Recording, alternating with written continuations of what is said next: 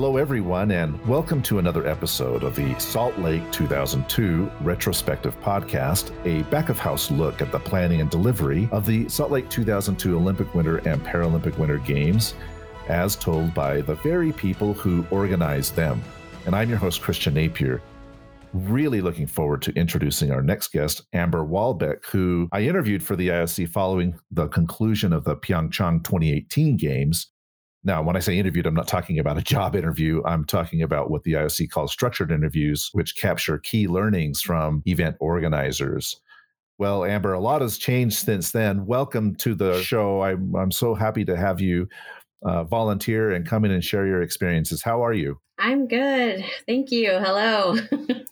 Well, before we dive into the time machine and go back to the early 2000s or the late 1990s, what are you up to these days, Amber? What are you doing aside from sitting at home? Well, right now, yes, we're in a very interesting time right now with the pandemic, which is actually very interesting in some of the things that I am doing currently. So I'm an advisor with the IOC, with the venues and infrastructure team.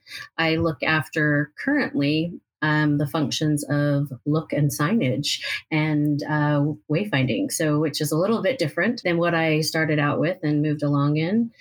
And then I actually do some emergency management work. So that's kind of funny. And you mentioned you were going to talk to Chris Crowley, and he's doing some similar work too. And it's very interesting how Olympic planning really has evolved into some key lessons and how to apply to emergency management, as a matter of fact. Yeah, that is interesting. We just talked to Chris Crowley last week, and the podcast is now available, and he is the emergency manager for Summit County Health. For Summit County, yeah. And so, and so we had a little conversation about that. But tell us what you're doing now in the area of emergency management. Well, when I lived in Rio doing the 2016 games, I was watching too much TV, I felt like, because at nighttime it wasn't the safest place to be out and about running around.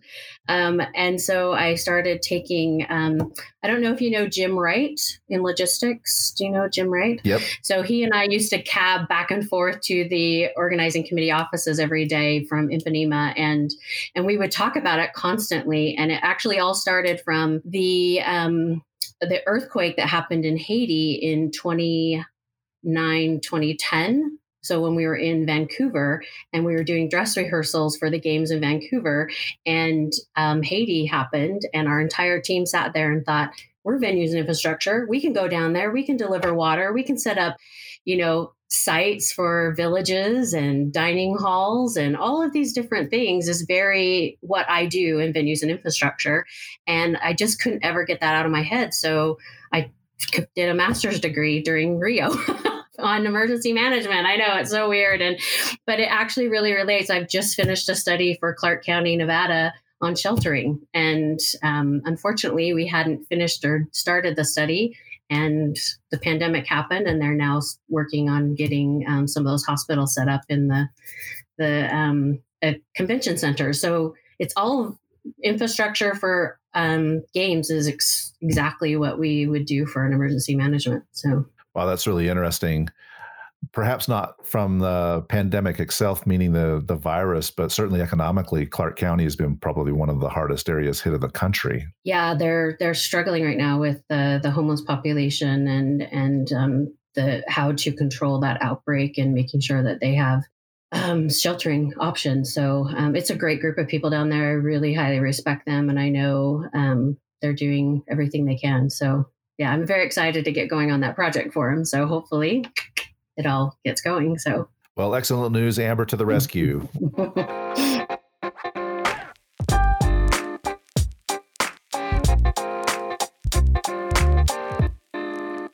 Let's hop back in that time machine a little bit. Let's go to Salt Lake 2002. Yeah. Now, you talk about your role in venues and infrastructure. What exactly were you doing there in Salt Lake City? What was your role? So I was actually a contractor, and I came from an architectural firm in Salt Lake called MHTN Architects. Jerry Anderson came in from venue development. The department used to be called venue development, which is now in the Olympic world called venues and infrastructure. he came and hired 6 of us out of that office. And I was in charge of all the interior layouts, all the space planning for every venue. So there was a team of 3 of us, and I was the head of that team to do all of the layouts for every venue. I want to dive into those responsibilities in just a moment. But before I do, so Jerry Anderson comes in and takes you and brings you on board. But before that, had you been doing any work in events prior to that, or was this a completely new thing for you? What was your journey like to Salt Lake 2002? Yeah, no.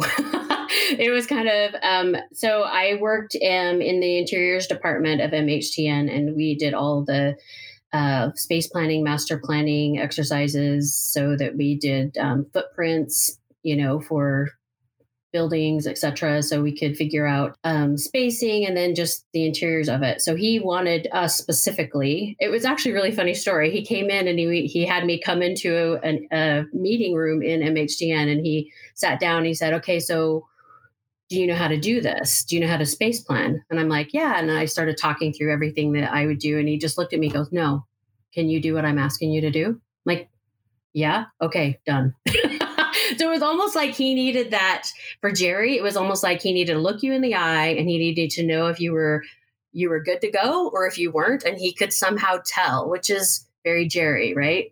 So if everybody knows Jerry. So anyway, yeah.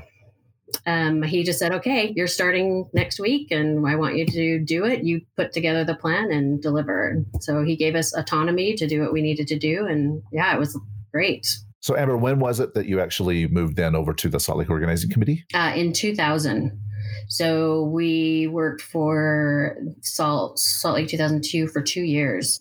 And Jerry then used us Jerry and Grant, because really Grant was our boss, but they used us through to close out the venues at the end. So I ended up closing out. So I was a site manager also at the East Center men's hockey, and then closed out a lot of the landscaping remediation works at all the venues. I kind of drove in my little car all around Utah after games was all closed down, and the locals kind of, so I'm a local, I guess I should have said that, born and raised in Utah. And yeah, so we closed out the venues, and then I went back to my firm in the fall of 2002 after it was over. You go back to the firm. How did you then stay in the movement? So you go back and you go out to your architecture firm, but then what takes you to Rio, as you mentioned, and Vancouver, and to now where you're at? Yeah. So I went back to MHTN, and in 2006, I got a call from Karen Koppel, who you know probably as well.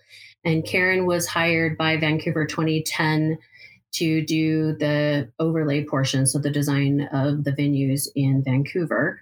And she asked if I was interested. And literally I sat there and I thought, okay, I can be 50 years old, which I'm almost now. And I could be staying in one place, in one firm, and doing this the rest of my life, or I can go have an adventure. And that's literally how I put it to myself. And I just said yes. And I moved to Vancouver thinking that I would move back home and I would just go have this little adventure.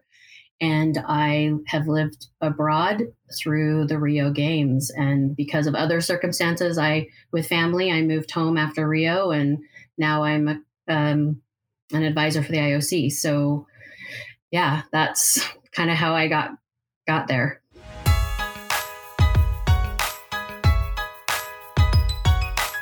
Well, that's an incredible journey. You mentioned Grant, and for the listeners, that's Grant Thomas, and Jerry Anderson's, who I see all the time, and I love it. Grant is an advisor as well, and it's so funny. I always say, "This is my mentor. Here's Grant. He's fantastic."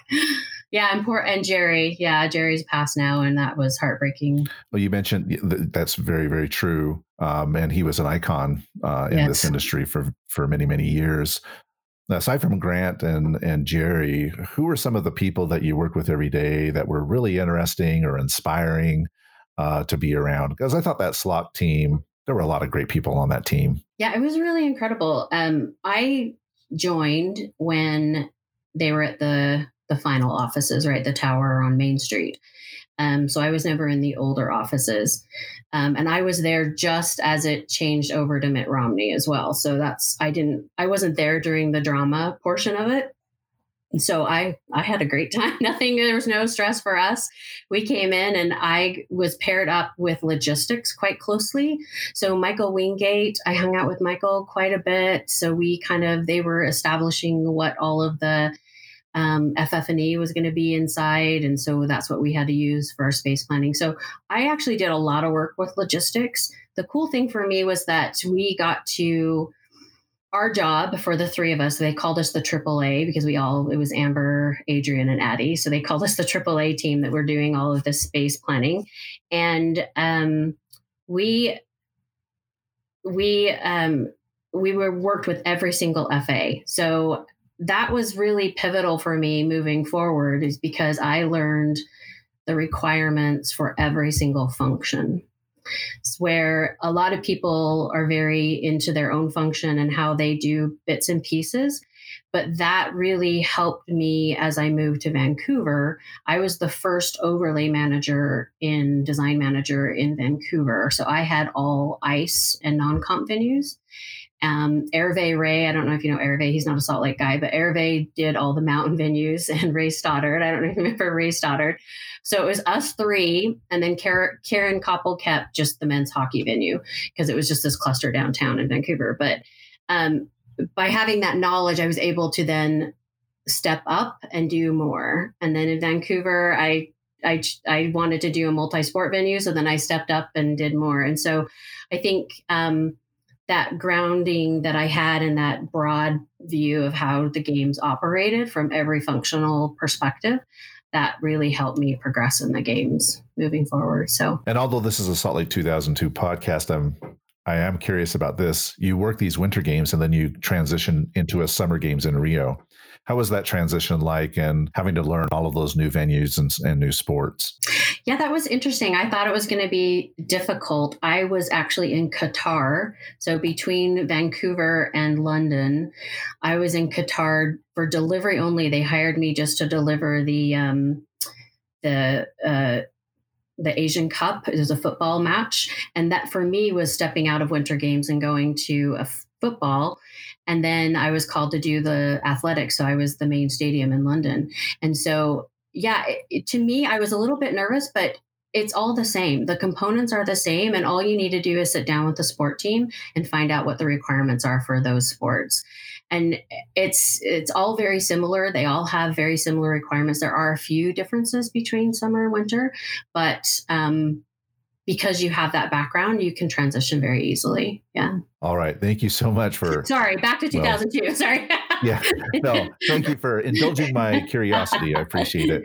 Okay, back to 2002. Oh, the other thing that was really cool is that we worked with a lot of guys in the venue development team that were from Bechtel, which was a large engineering company that Grant brought in.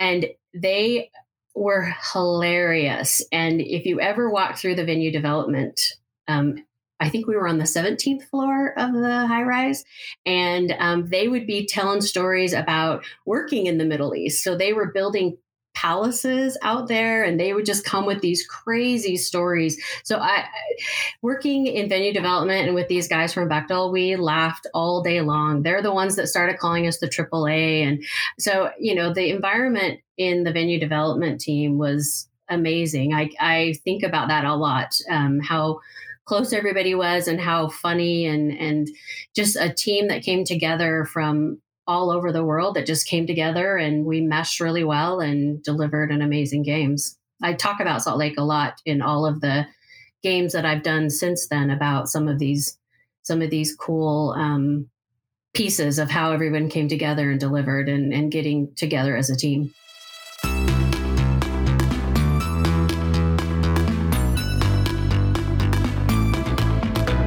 It's funny when we reminisce, it all sounds like it was amazing. Like, oh yeah, we had the best experience. And truly it was, but that doesn't necessarily mean it was easy all the time, right? So what were some of the big challenges that you faced, and what kinds of creative solutions did you and your teammates come up with to address some of those challenges? So for me, it's what I was doing in Salt Lake. It was just the mass quantity of what we had to do.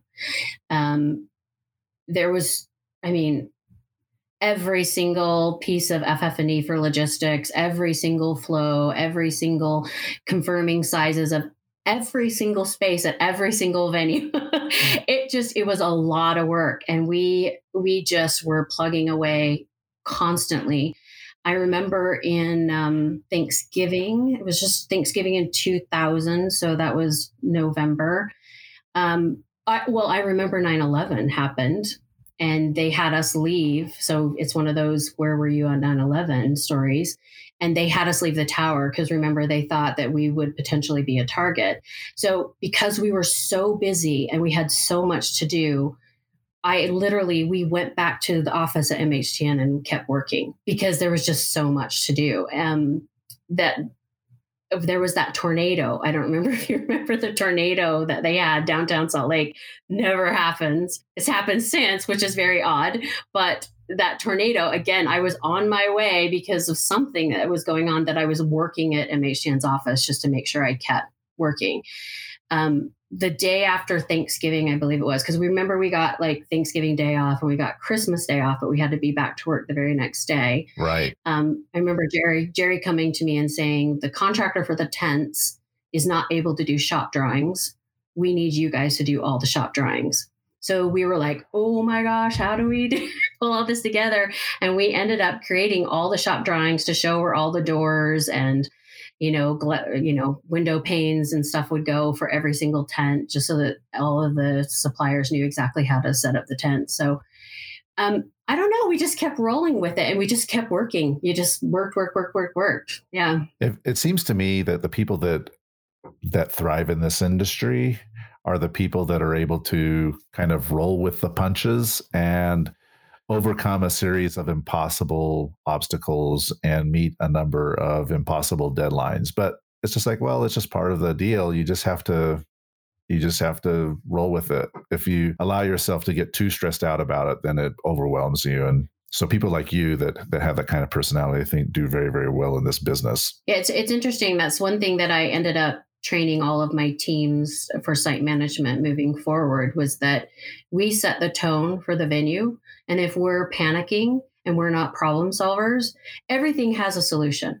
It may not be ideal, but there's always a solution.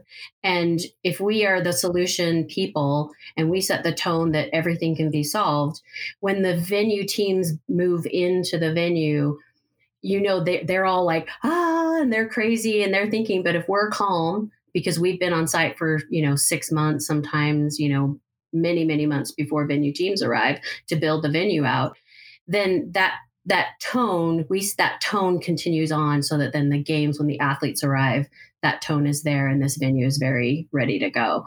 So it is something you have to teach people, because some people just panic no matter what. And you just have to teach them that there's always a solution. It's not ideal, but there is a solution.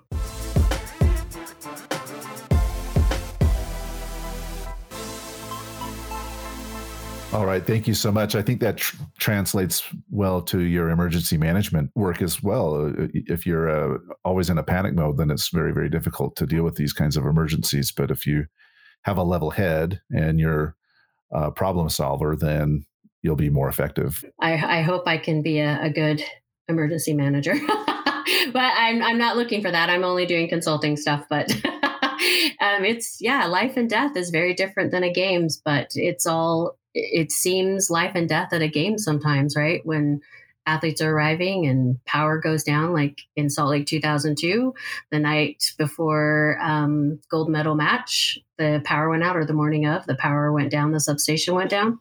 So, those kind of things happen, and you have to be on top of what the procedures are and to get things moving. And the person that attends the event or watches it on television has no idea what's going on behind the scenes. They have no idea. They have no idea what's going on. They have no idea that the power was just down and that the lights were only at 50%, and they arrive and everything's fine. Yeah, and everybody's running around trying to get it sorted. Okay, if we do our job right, they don't know. Exactly right. If you do your job right, then it's not apparent to anyone. Okay. Any other interesting experiences that you wish to share before we go into kind of the final component of our, because I have some assignments for you, but before I get to those assignments, are there any other really interesting, fun, educational, or inspiring experiences that you had in the lead up to or during the games that you want to share? There's always some really fun stories. I think the cool thing I think about the games, well, I was the newbie, right? I had no idea what I was doing. I'd never done a games. And there were so many people that had done Atlanta, Sydney. We had a lot of people that came in then from Sydney. Um, and I think for me, I was taking everything in. Acronyms, like games vocabulary was huge for me. I wish I would have kept it, but I had this notebook that every time I heard a new acronym, I started writing all the acronyms in. And the games vernacular is extremely different. And once you know it, you adjust it. Every games has a little bit slightly different, but to me that was a lot to figure out. And I just felt like I just wanted to learn everything I possibly could. I had no intention of moving forward with doing a games again. I just thought this as a local, this was a once in a lifetime opportunity. I say that a lot to a lot of the teams that I work with now at every single one I've done since. I was a local too. The games mean something a little bit different to those it's in your hometown. And I understand where you're coming from, and I want you guys to step up and take on that responsibility of driving it and making sure that the heart of your city is felt everywhere. So I think that was different. I'm one of the few locals that have stayed on from Salt Lake 2002 and gone through the games.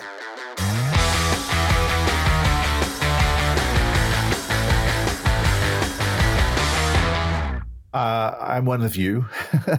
I'm one of those locals as well. I didn't have any event experience prior. I mean, before the games, I worked for IBM. I was not associated with events in the slightest. And I say the same thing to organizers. It gives you such a tremendous sense of pride to stage an Olympic Games in your community, in your hometown. Even today, when I think back to some of those memories, it gives me goosebumps. And I'm going to ask you for a goosebump memory at the end. But before we get there, as I mentioned at the outset, I gave everybody that I've invited to this podcast a little bit of homework, because I wanted you to feel like I did the homework. I wanted everyone to feel like they were prepared, and I wasn't springing surprises on them.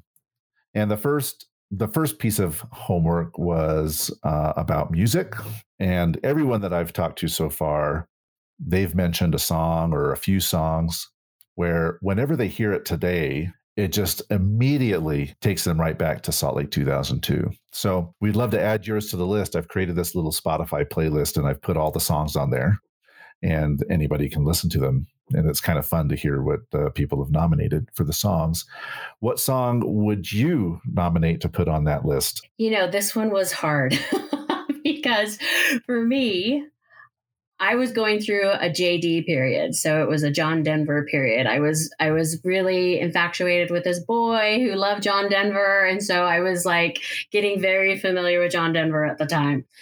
But I remember going with my family. We got tickets to the Metals Plaza and Bare Naked Ladies Night. And I'm sure everybody's probably talked about that. But every time I hear Bare Naked Ladies, I think of Salt Lake 2002 games for some weird reason. It always comes back to me, but it's because of that memory of my family. We were at the Metals Plaza, and it was amazing. Like I have to be honest with you. I don't think I've seen, London Park is very similar, but the plaza in Salt Lake was so memorable for me, and the downtown and the look elements layered on all the buildings. And do you remember that one hotel that it looked like carpet was coming out of the mouth of the speed skater? I don't even remember which one that was. Anyway, it was just the backdrop and everything. And the Bare Naked Ladies, they were new and fresh and hip. And my mother was singing their song, which is completely not, she would never have known any hip songs. So it was very cool. I love that. Yeah. Well, I'm glad you mentioned Bare Naked Ladies. Our very first interview was Darren Hughes. Darren Hughes also mentioned Bare Naked Ladies. I also was there at Metals Plaza that night watching Bare Naked Ladies up on stage. wearing their Canada speed skating outfits and playing. Now he nominated the song "Pinch Me." Is there a particular song from the Bare Naked Ladies that you want to include on the list, or do you give me free reign to choose any song out of their discography? You can choose, but it's the $1 Million song. What was the name of Yeah, that if I had $1 song? million, Yeah, and my yeah. mother, every time she wanted to hear that song, so she became like a fan. Yeah, it was Okay, very well, we're going to funny. throw that on there. That's one of the advantages of going fairly early in this is that the chances of you choosing a song that someone else has already chosen are relatively low. Good point. So we will add Good point. the $1 Million song from Bare Naked Ladies onto the list.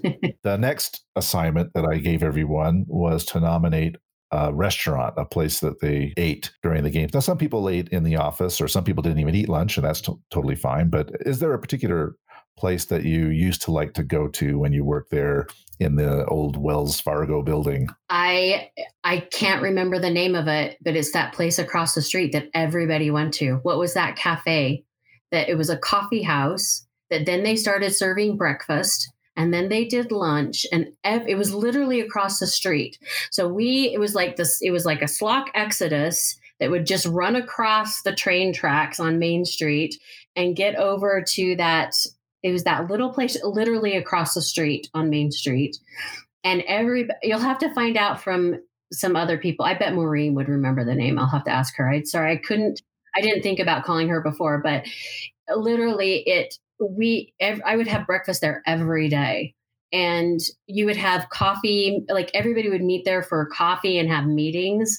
So you would always have meetings over there.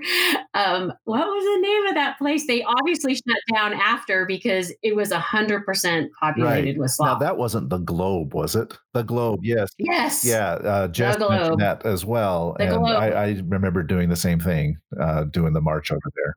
It was the Globe.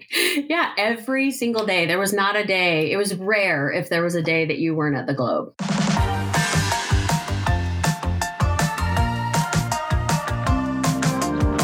Final assignment for you, Amber, and then we will let you go on saving the world. Oh, yeah, whatever. I'm not doing anything. I'm home with my 82-year-old father in isolation. So I'm trying to keep him healthy. So We're doing the same thing. We're just hunkered down. yeah. We're just hunkered down. Yep. Okay. Let's talk about that goosebump moment. What was your favorite memory of the games? It could be something that a competition that you witnessed, or maybe it was something that happened behind the scenes. But take us back and help us relive that goosebump moment. I have two. One's a funny and one's a bit of a goosebump. Which do you want both or just one? We got time for both. Go ahead. Okay. The first one's a funny one. Again, because I was local. I think I heard Maureen talk about the volunteers in Salt Lake, which I think not even from a language perspective, but I think from a volunteer perspective, Salt Lake has probably outdone any game since. I don't know if they've never been able to match the number of volunteers. So my whole family obviously volunteered, and I worked for the organizing committee. And so my dad was a driver for the ski jump in the back of house up the hill. And my sister worked at the village in operations. But my mother was an athlete driver. And my mother would drive the U.S. men's hockey team from the village to my venue because I was the site manager at men's hockey at the E Center. And the first time she drove with them, she's got this big bus, or a van, and it has half the team in there. And Brett Hull sits next to my mom, and the driver, he's in the passenger side of in the front. And my mom turns to them. She's like, "So what are you men? What are you doing?" And they're like, "Well, we're the U.S. hockey team." And she's like, "Oh, good for you. So what do you guys do for a living?"